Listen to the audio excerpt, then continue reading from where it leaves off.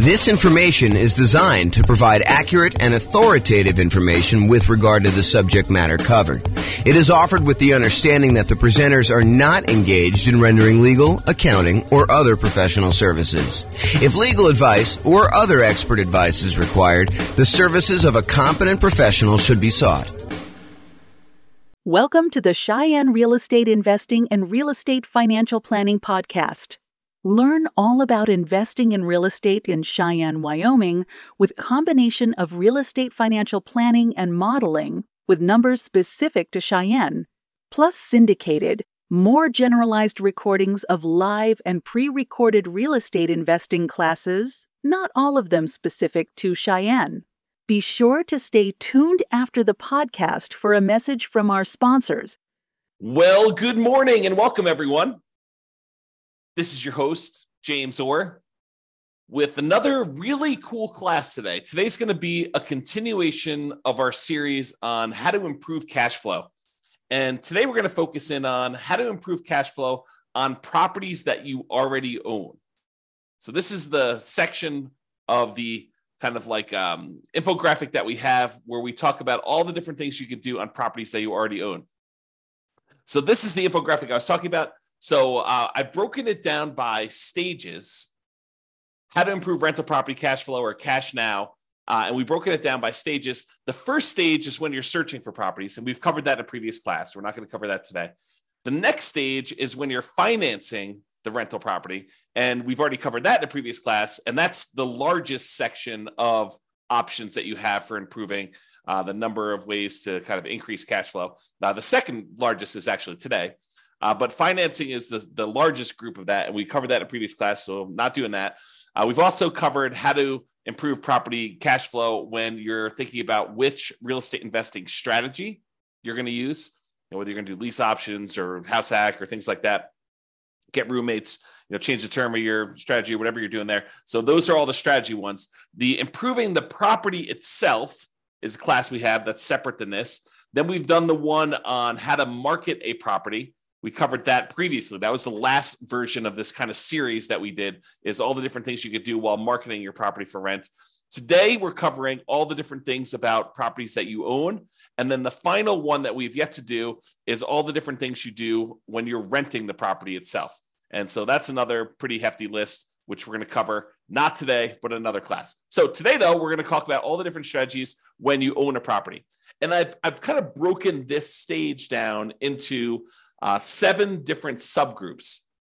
And so the subgroups I have, which I'll go into detail on each one of them, is things where you're talking about refinancing or paying off loans, things related to taxes on the property, although I've broken out depreciation as its own kind of dealio because I think it's that important.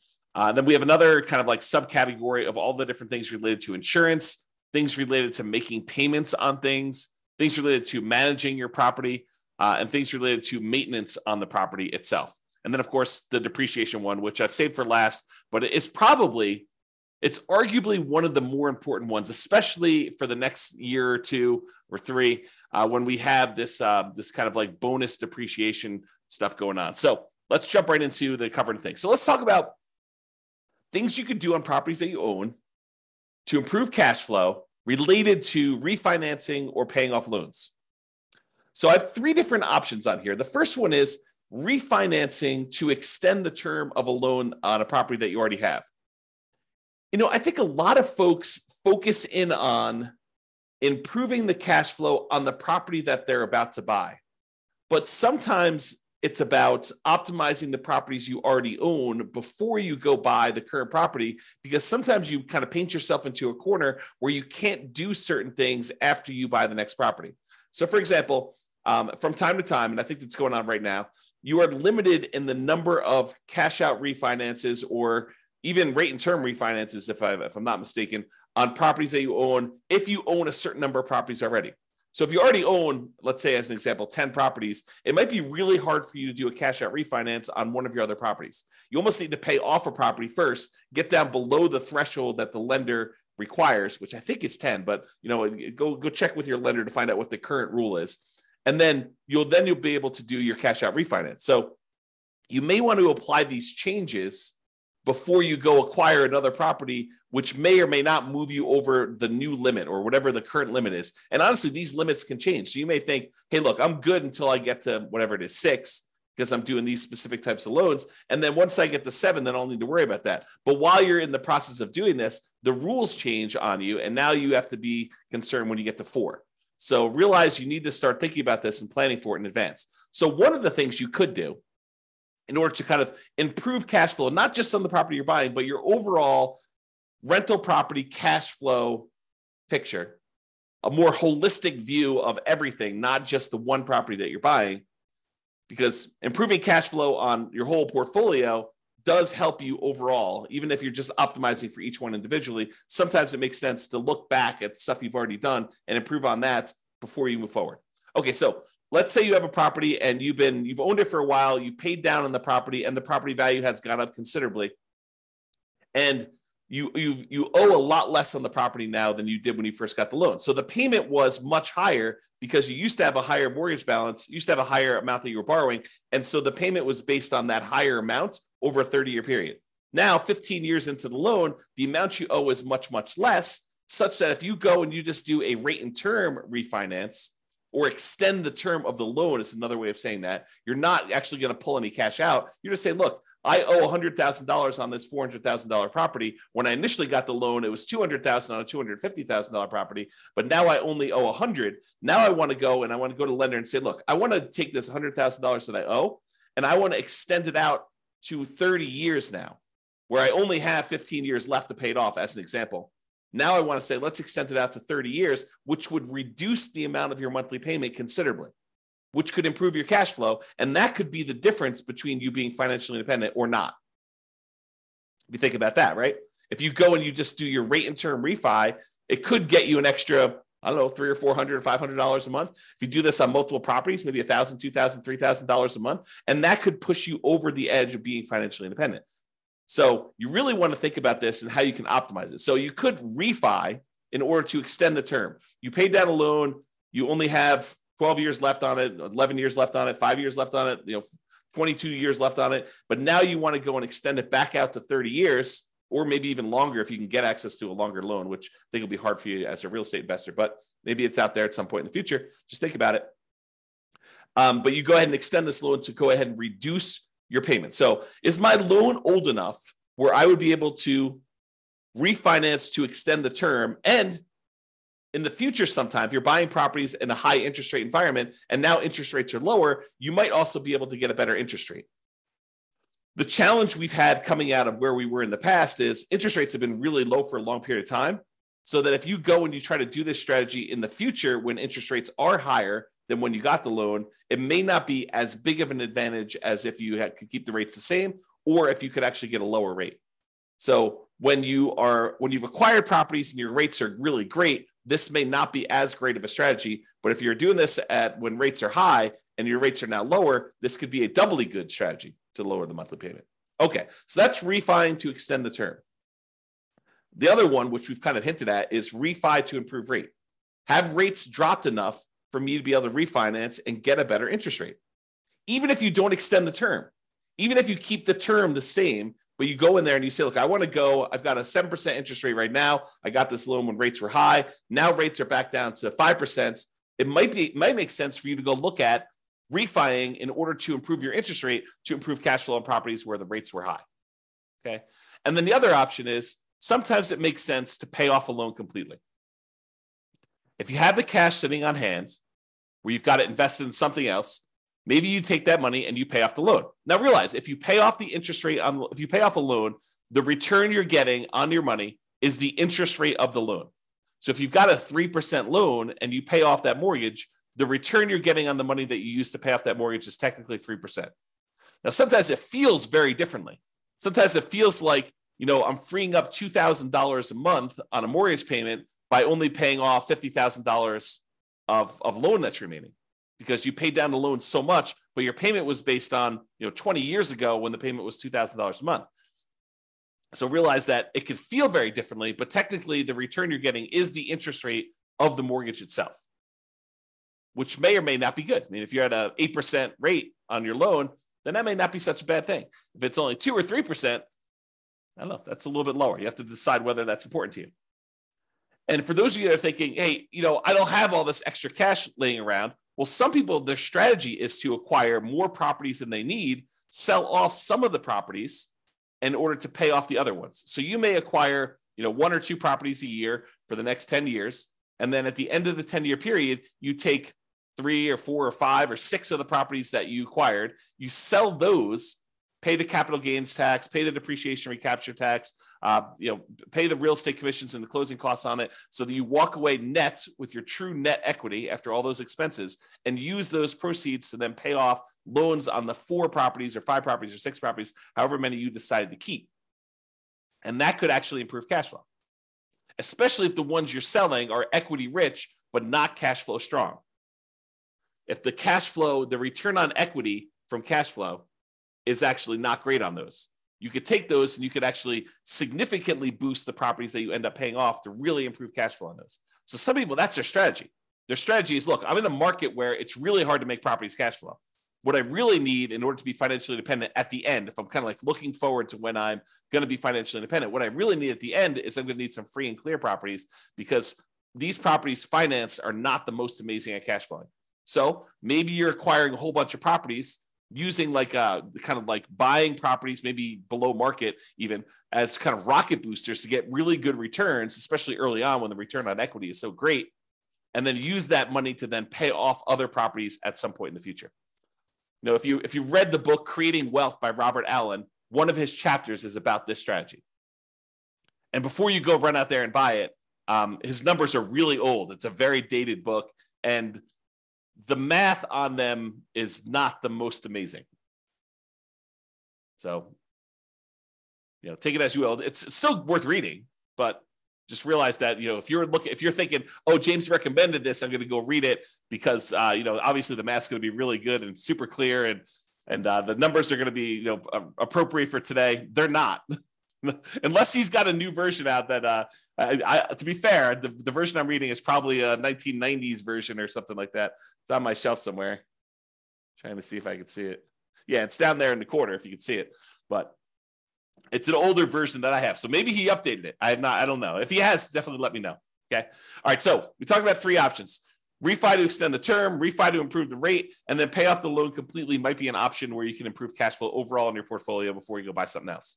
And the other reason to pay off a loan is sometimes some lenders may penalize you for having a certain number of loans. They may say, look, your interest rate is 1/4 point better or 1/8 of a point better for your first 4 loans. Once you get above 5, then we start hitting you with a small penalty on your interest rate. So if you pay off one of the loans, you may be able to get a better interest rate on the one you're getting to. Just kind of realize that may be a possibility. If it's not there now, it has been in the past, and it may come back. Okay.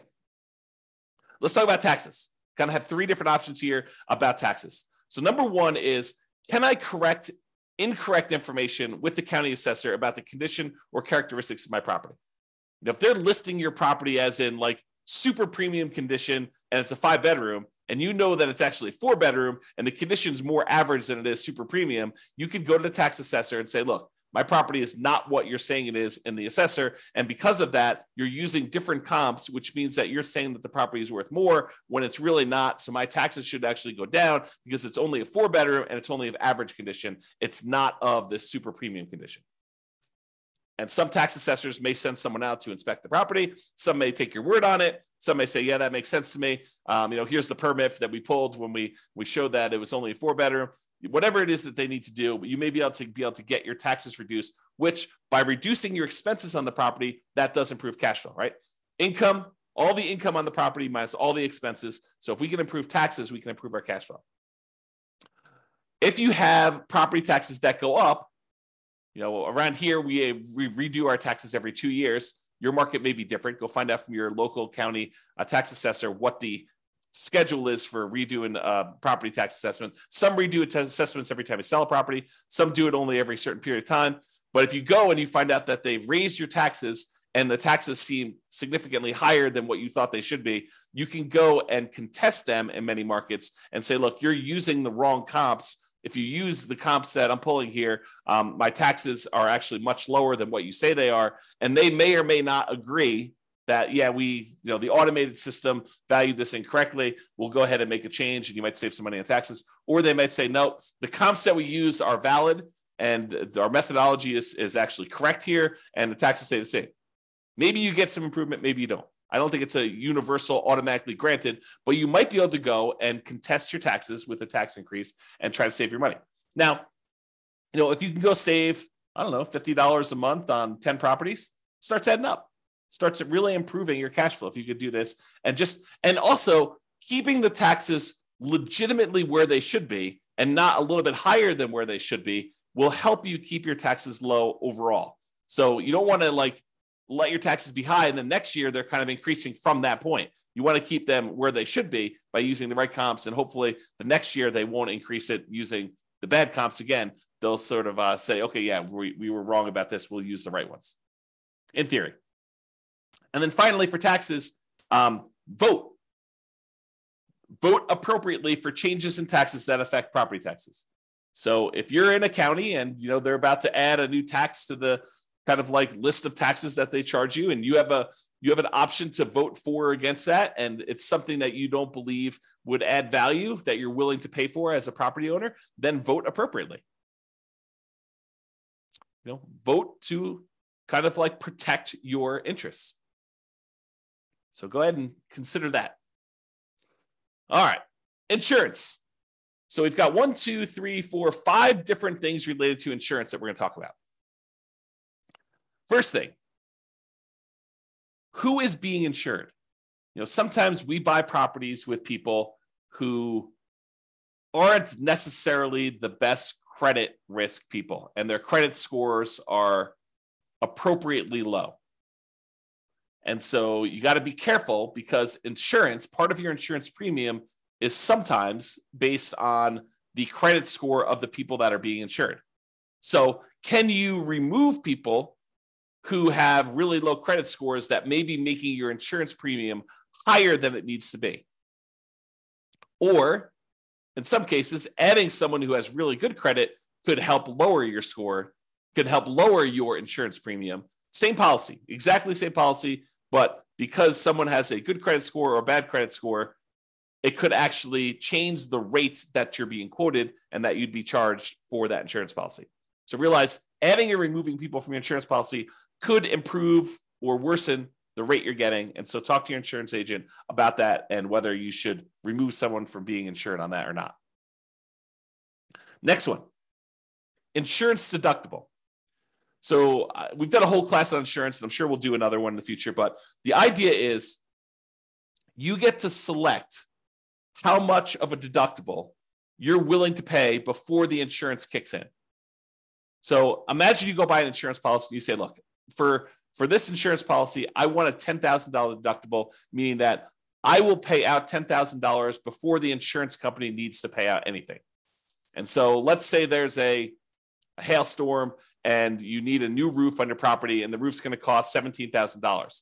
The insurance company, instead of writing you a check for $17,000 when you have this hailstorm and you have this new roof that needs replaced, they might write you a check for $7,000 because you have a $10,000 deductible and you're responsible for that first $10,000, and then they cover the rest after that. Well, as you can imagine, if an insurance company, if you get an insurance policy where you're paying the first $10,000, that's going to be less expensive for the insurance policy than someone who has an insurance policy with exactly the same coverage where the insurance company pays everything over $1,000. So if they needed a new $17,000 roof, they'd be paying out $16,000 versus $7,000. So you could go in there and you could take on some of this risk yourself by having a higher deductible. Basically, anything under a $10,000 claim, you are basically saying you're going to cover that because the insurance company knows you're not going to make a claim if they're going to have to pay out nothing. You shouldn't make a claim if they're not going to pay out nothing, right? So realize you could adjust the deductible in order to change your insurance premium. Now realize this is putting you at a possible risk, and you need to weigh that risk and say, am I willing to take on that level of risk? And I think for me, it changes property to property. Like there are certain properties I have where I have much lower deductibles, and there are certain properties I have where I have much higher deductibles. Okay, but you have to decide what level of risk you're willing to take on yourself. Can I raise my property insurance deductible, take on more of the property insurance risk personally, and have a lower monthly payment for insurance, knowing that if something were to happen, I'm actually going to have a pretty significant hit to my cash flow because I'm going to need to pay out that premium upfront, right? You may be trading an improved cash flow now instead of having this risky, I need to pay $10,000, which is a lot of $100 a month in order to get caught up to the $10,000, kind of like deductible that you need to pay in. So you need to weigh those yourself. And you can find out the quotes for them. You could say to the insurance agent, I'd like to get quotes for me having a $5,000 deductible or a $10,000 deductible or a 1% deductible. They use the property value as a percentage. You can kind of get different quotes and find out what the policy is and see which one makes sense for you and what you're opening yourself up to as far as risk there. Okay. Next thing, shop insurance rates. Would it occur to you that sometimes an insurance company will price themselves very aggressively, very low, in order to acquire some business at one point in time, and then years later, they decide they want to move away from that particular type of business?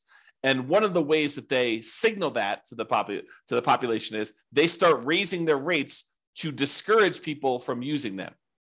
Is that possible that an insurance company could do that? So if you've had an insurance policy over time, even though you priced that out and it was super competitive 5 years ago, now 5 years later, the insurance rates may have gone up considerably such that it may not be competitive anymore. Or other people may be much more competitive.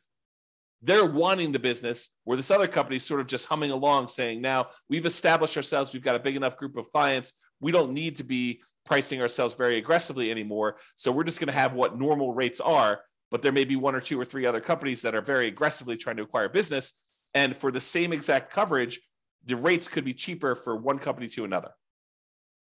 Also, the quality of the company, their service, their kind of like reasonableness in claims, their speed to pay, their kind of like denial of claims versus the acceptance of claims ratio, like all of these things can come into play where you may be getting a cheaper rate, but they may deny you if you really have legitimate claims, and then you got to go fight with them, versus another company, they may actually have a higher rate, but they're willing to, kind of like honor your claims without fighting with you as much.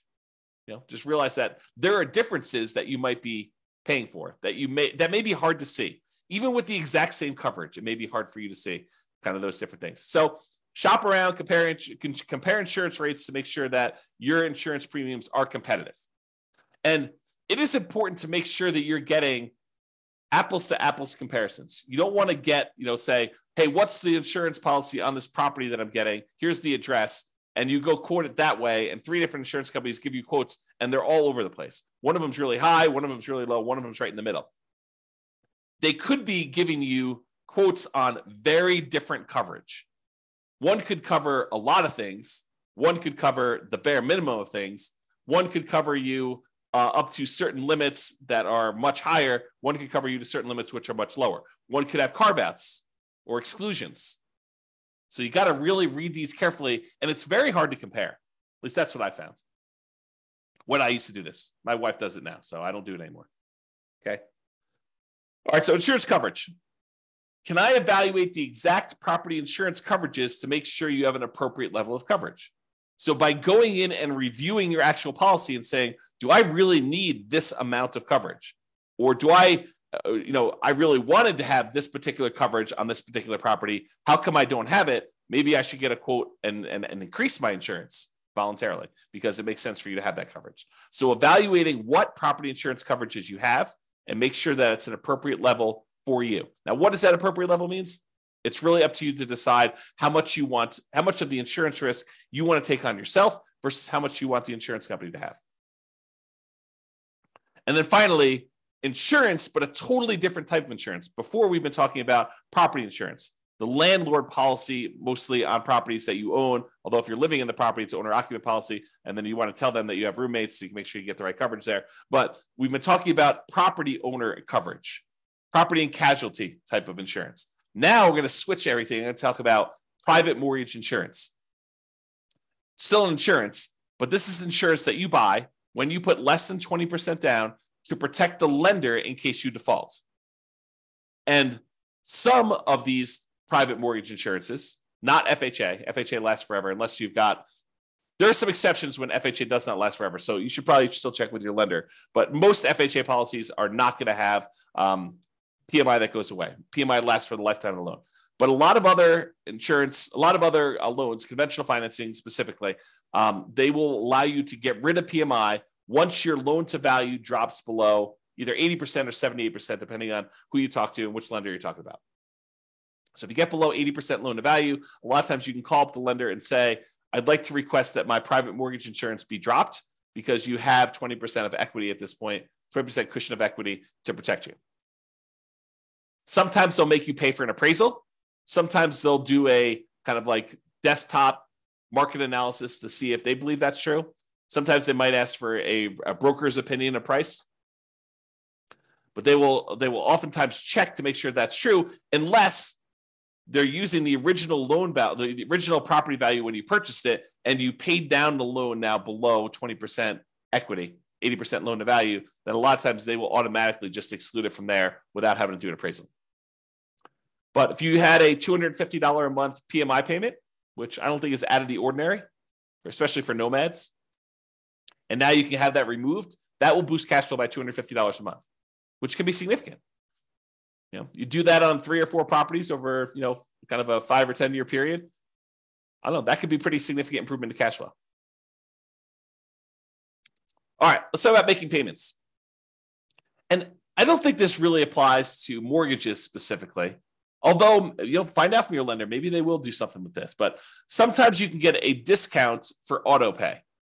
I've seen occasionally like a utilities company where they say, look, if you're on auto pay, we waive the $3 a month manual billing charge where they send you a bill. If we don't have to send you that, if we do it via email, then we will waive the $3 a month kind of like billing charge, and you can have a little bit less. This is not going to be a $100 a month type of savings, but if you have enough of them, it could add up a little bit. So can you sign up for auto pay on utilities or things like that to avoid a per bill fee charged by the utility providers or whoever the person doing the billing is? And then secondly, sometimes you can get a discount for early payments. For example, some HOAs will say, look, it's $600 a year if you pay quarterly, or if you paid all up front in advance, we do $550.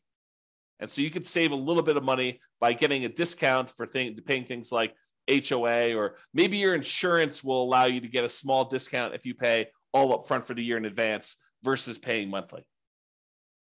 So realize that may be a possibility as well. All right, let's talk about property management. I'm going to give you 2 conflicting ideas right now because sometimes one's better and sometimes the other's better. So for example, you could self-manage the property, save the fee that you were paying for a professional property manager. You just have to keep up with the latest laws and the best practices and compliance issues and do the property management yourself. And some people on the recording listening to this, we're going to say, yeah, of course. I mean, that's easy. I'll just go ahead and do this. Why would someone pay a professional property manager when it's so easy to manage your properties? You just, you make a couple phone calls. When you have to turn the property over, it's not that bad. But then most of the time, these things are on autopilot, and I have very little things I need to do with the properties. They're almost like self-managing. Some people will say that. And then some people say, I never want to talk to a tenant. I'm an introvert. I have zero desire to keep up with all of these latest laws. I mean, who can keep track of all this stuff? Fair housing. I mean, that seems like it changes every other day. And, what are the best practices for managing my property? Starting, 15 days ahead of time, wait for the property to be vacant before I market it, starting 60 days ahead of time, what should I be doing for this? And, how do you keep up with all the changes for the leasing laws? And, how do you do all this stuff? And, can I commingle funds? And do I need to have a separate trust account and all that other stuff? I'm just going to go hire a professional property manager. They'll do it. I'm going to find a person who's really, really good, and they'll be able to go and do that. And I'm too embarrassed to go ahead and raise rents every year. A professional property manager will be able to do that for me. And so overall, I think the property management fee is going to be covered by the fact that they're probably going to increase rents when I wouldn't otherwise do it. And I think both of those are probably valid arguments. There's people that are like self-manage, Why pay a property manager for something that's so easy to do that I could do it myself and I will be able to improve my cash flow by doing self-management? And other people are like, I'm going to have a tenant in there and I'm not going to raise rents over a decade or 15 years. And so I'm going to be way below market rent. It's better for me to pay a property manager who's going to keep up with the latest rents, make sure I stay out of trouble, kind of buffer me from having some, kind of law and compliance risk of making a mistake with fair housing, or, I'm doing something wrong, or I'm commingling funds, or I don't have a trust account, or all these other things that I could make sound very, very complicated. But the people that are managing it themselves, they're like, yeah, it's a non-issue. So you have to decide which one of these makes sense to you. And I think that both of them could be right for different people. If you're wondering what I do, for many, many years, I self-managed. For many years, I self-managed with the help of a property manager. So I had a property manager doing some things, and then I've completely switched over now where I don't manage any of my properties myself. It's all professionally property managed. So that's what James does, in case you're wondering. Speaking of property managers, you do need to manage the manager. That's another tip on here. So can I review my property management statements carefully for mistakes? Property managers are human. They make mistakes. Sometimes a lot, depending on who it is and their policies and kind of like their team and who's doing stuff and how much turnover they have and a whole bunch of other factors that go into that. But sometimes property managers make a lot of mistakes. And so you sometimes need to stay on top of them. Well, you always need to stay on top of your property manager, but sometimes you need to do it more so than others. And that could actually save you. I mean, if you have a wrong bill and they accidentally charge you $1,000 for something that you didn't need to pay, or it was really a $4,000 bill instead of a $5,000 bill, and you don't catch that, that's almost $100 a month. That's pretty significant for cash flow. So take that into account. And then related to that, insist on best practices. Can I insist that my property manager utilize the best practices? Marketing early, way before the property is vacant. Raising rents with each lease renewal. Not just saying, hey, we got $2,000 a month last time, we'll get $2,000 a month this time. Making sure that they do rent comps and push the price if they're starting early. Can you insist that they have the best practices? Now, as a practical thing, you could try to do this, but as a practical thing, if they're managing 1,000 units and you've got one rental and you want them to change their policy and do something different just for you, do you think that that's likely? I will tell you from experience, it probably isn't likely unless it's something that is very reasonable and very easy to do. But if you expect them to change their internal policies to do something very different for you than everyone else, even though that may be the best practice, good luck with that. Now, change that up. You've got a property manager who has 300 properties under management, and you have 50 of them. You have 50 doors. Do you think you have some pull, some sway in getting something changed in their internal policies? I think you do. Okay, so take that into account. All right, let's talk about maintenance on properties. In general, I think it's better to maintain properties, keep them up to date, keep your tenants happy, reduce turnover. A properly maintained property should overall reduce turnover, and turnover can be very expensive. So maintaining your property, can maintain it to minimize the time between tenants. Another reason to maintain your property is then you have less to do when the property turns. If you know that you're keeping up on all the little maintenance requests that you get from tenants, which are legit, then when the property needs to turn over, you don't need to do all those things anyway. They're already done. They're already maintained. Okay. So can you maintain property to minimize vacancy, to improve cash flow overall? And then sometimes we're talking about quality materials. Sometimes it makes sense to use a slightly more expensive material that will last much longer than using a kind of like temporary lower quality fix to save a couple dollars up front. For example, in some units, it may make sense for you to do luxury vinyl tile or luxury vinyl plank, spend a little bit more money up front than to pay for low grade carpet that you know you're going to need to replace much more frequently than the LVT, LVP. Which, if you look at it over a long period of time, it looks like you took a hit to your cash flow. But if you figure out this lasts twice as long, but it only costs 20% more, then you should have reduced your overall expenses on cash flow over a longer period of time, not just in that first year when you took the hit on a little bit more expensive. Okay? All right. This is the last one. And this is really important because these could be big dollars. Depreciation. Depreciation is the tax benefits you get from the IRS for owning rental property. The basic idea is this, and this is all layman stuff. So don't go to don't go into your IRS audit and say, James explained it like this. So, they're like, who's James? who's this guy anyway? You need to go talk to your tax professional and get like the legit thing, or go look up the tax guide and actually read it yourself. But this is my layman's version of what this is. When you go buy a rental property, the government says, look, this property is going to depreciate in value over time. The usefulness of the building itself is going to fade over time, such that over 27 and a half years for residential properties, it's going to go from whatever it's worth when you buy it down to zero. Not the value of the land. The land is excluded. The land does not depreciate in value, but the functionality of like the things on the property itself, the siding, the carpet, the kitchen sink, it wears out over time. And so we call that depreciation. And the government allows you, the IRS allows you to actually depreciate that, to get a tax advantage of having this thing go to zero. So how it works is this. You buy a property, and let's say it's a $400,000 property. And let's say the land is worth $100,000. You'd find out from your tax assessor or ask your CPA for advice on how they do it in your marketplace. But let's say that the land is worth $100,000. So the depreciable amount, the depreciable amount for the building is $300,000 as an example.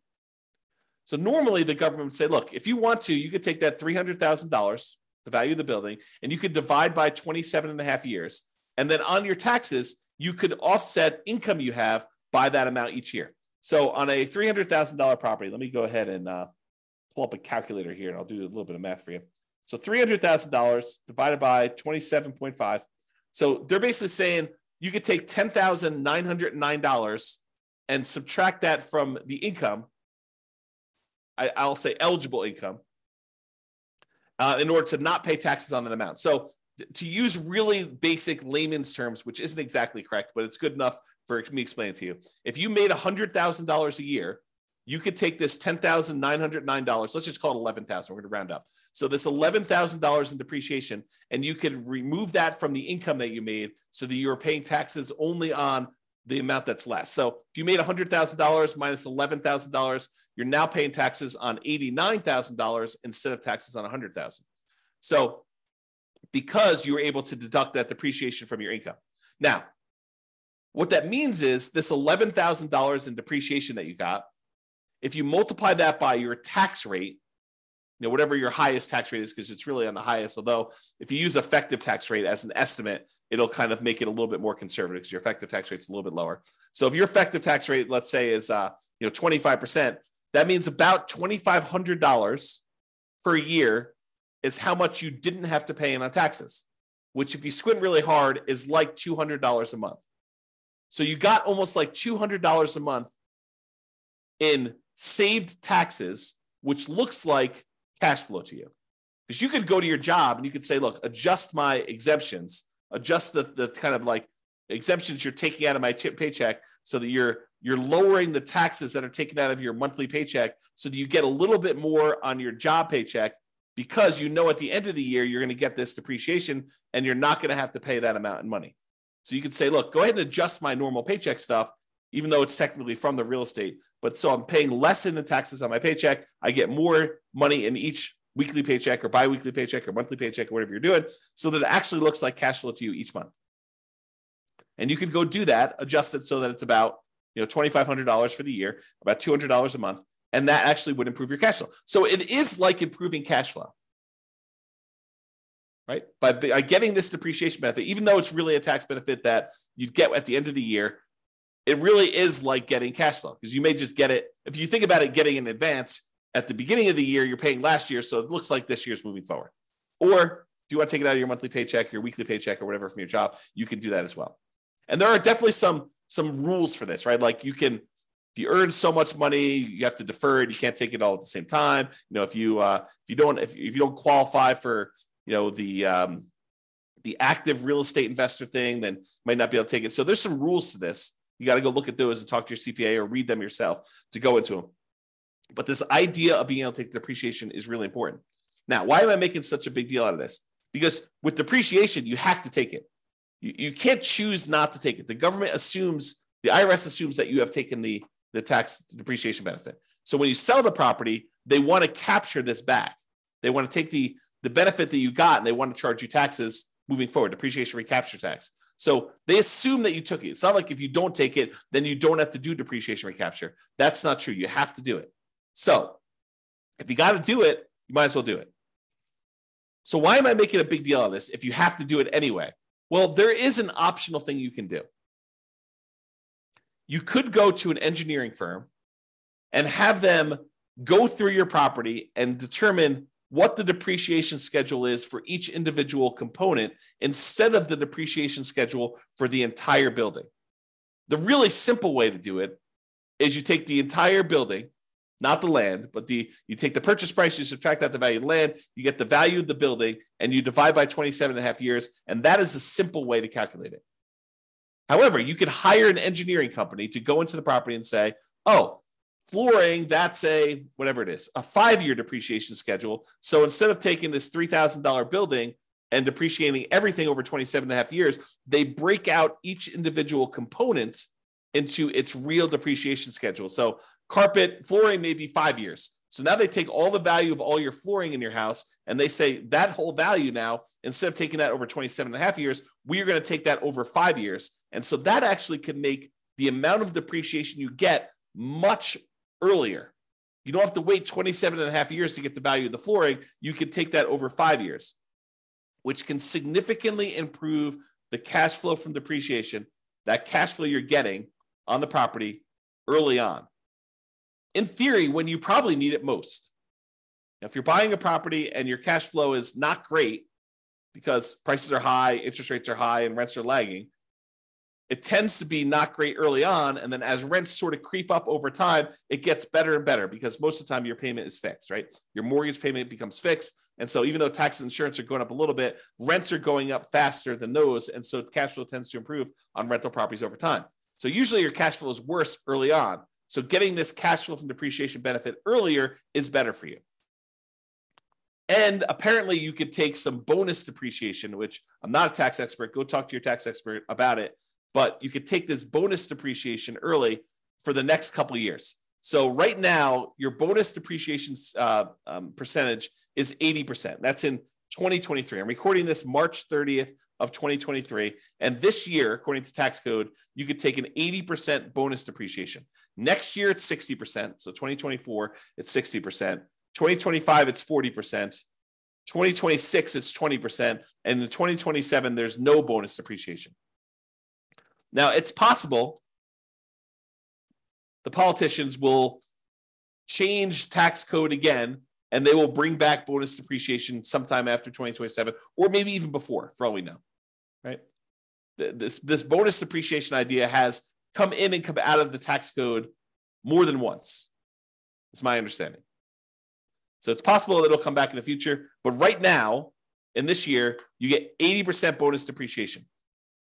So if you were going to go buy this $400,000 property that has $300,000 in depreciable amount, an estimate of what this bonus depreciation might be is somewhere between $30,000 and $45,000. Of course, you have to go and look at the actual property and have the engineering report done, and they'll actually do the numbers. But it's somewhere in the range of $30,000 to $45,000 in bonus depreciation, which before it was around $11,000 for the normal one. So the bonus depreciation just in that first year is like 3 times the normal.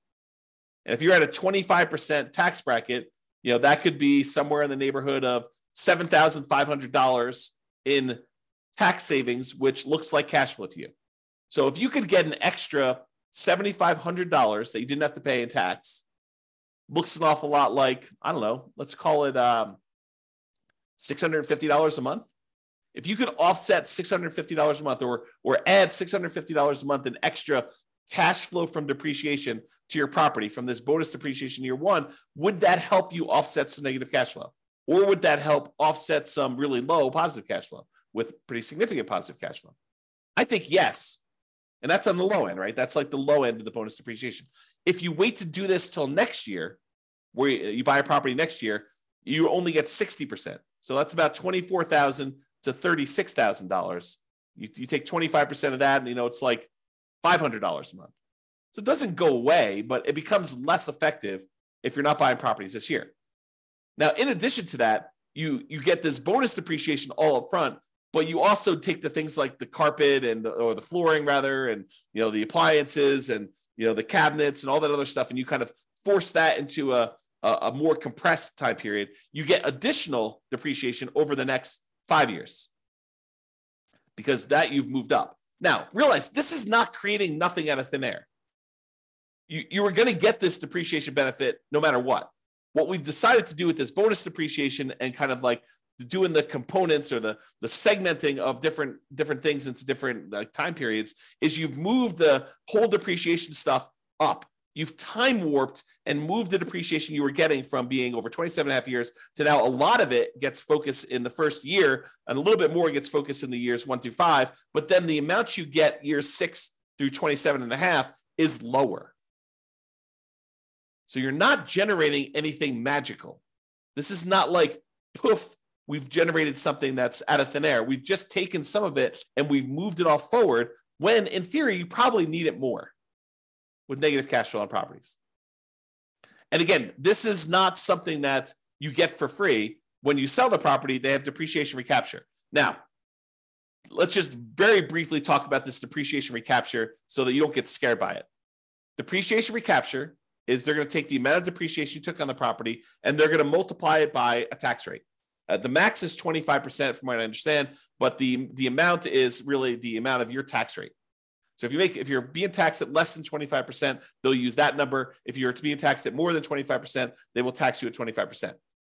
Now, you can delay or defer paying those depreciation recapture taxes, move them onto the next property that you're buying by doing a 1031 exchange. So you pay about $1,000. It could be a little bit more, it could be a little less, but you pay about $1,000 and you defer having to pay this depreciation recapture tax and any capital gains tax on the property that you're selling, and you move it down the line. And additionally, if you own this property long enough and you eventually die while owning the property, it gets passed on to your heirs, and the amounts that you have for depreciation, it goes away and it gets stepped up. You have stepped up basis. Okay. So realize that this is not like a real issue. If you have the depreciation recapture, when you go to sell a property, you just pay the tax as part of your proceeds and you'd move on. It's not a big deal. And you got the benefit early on.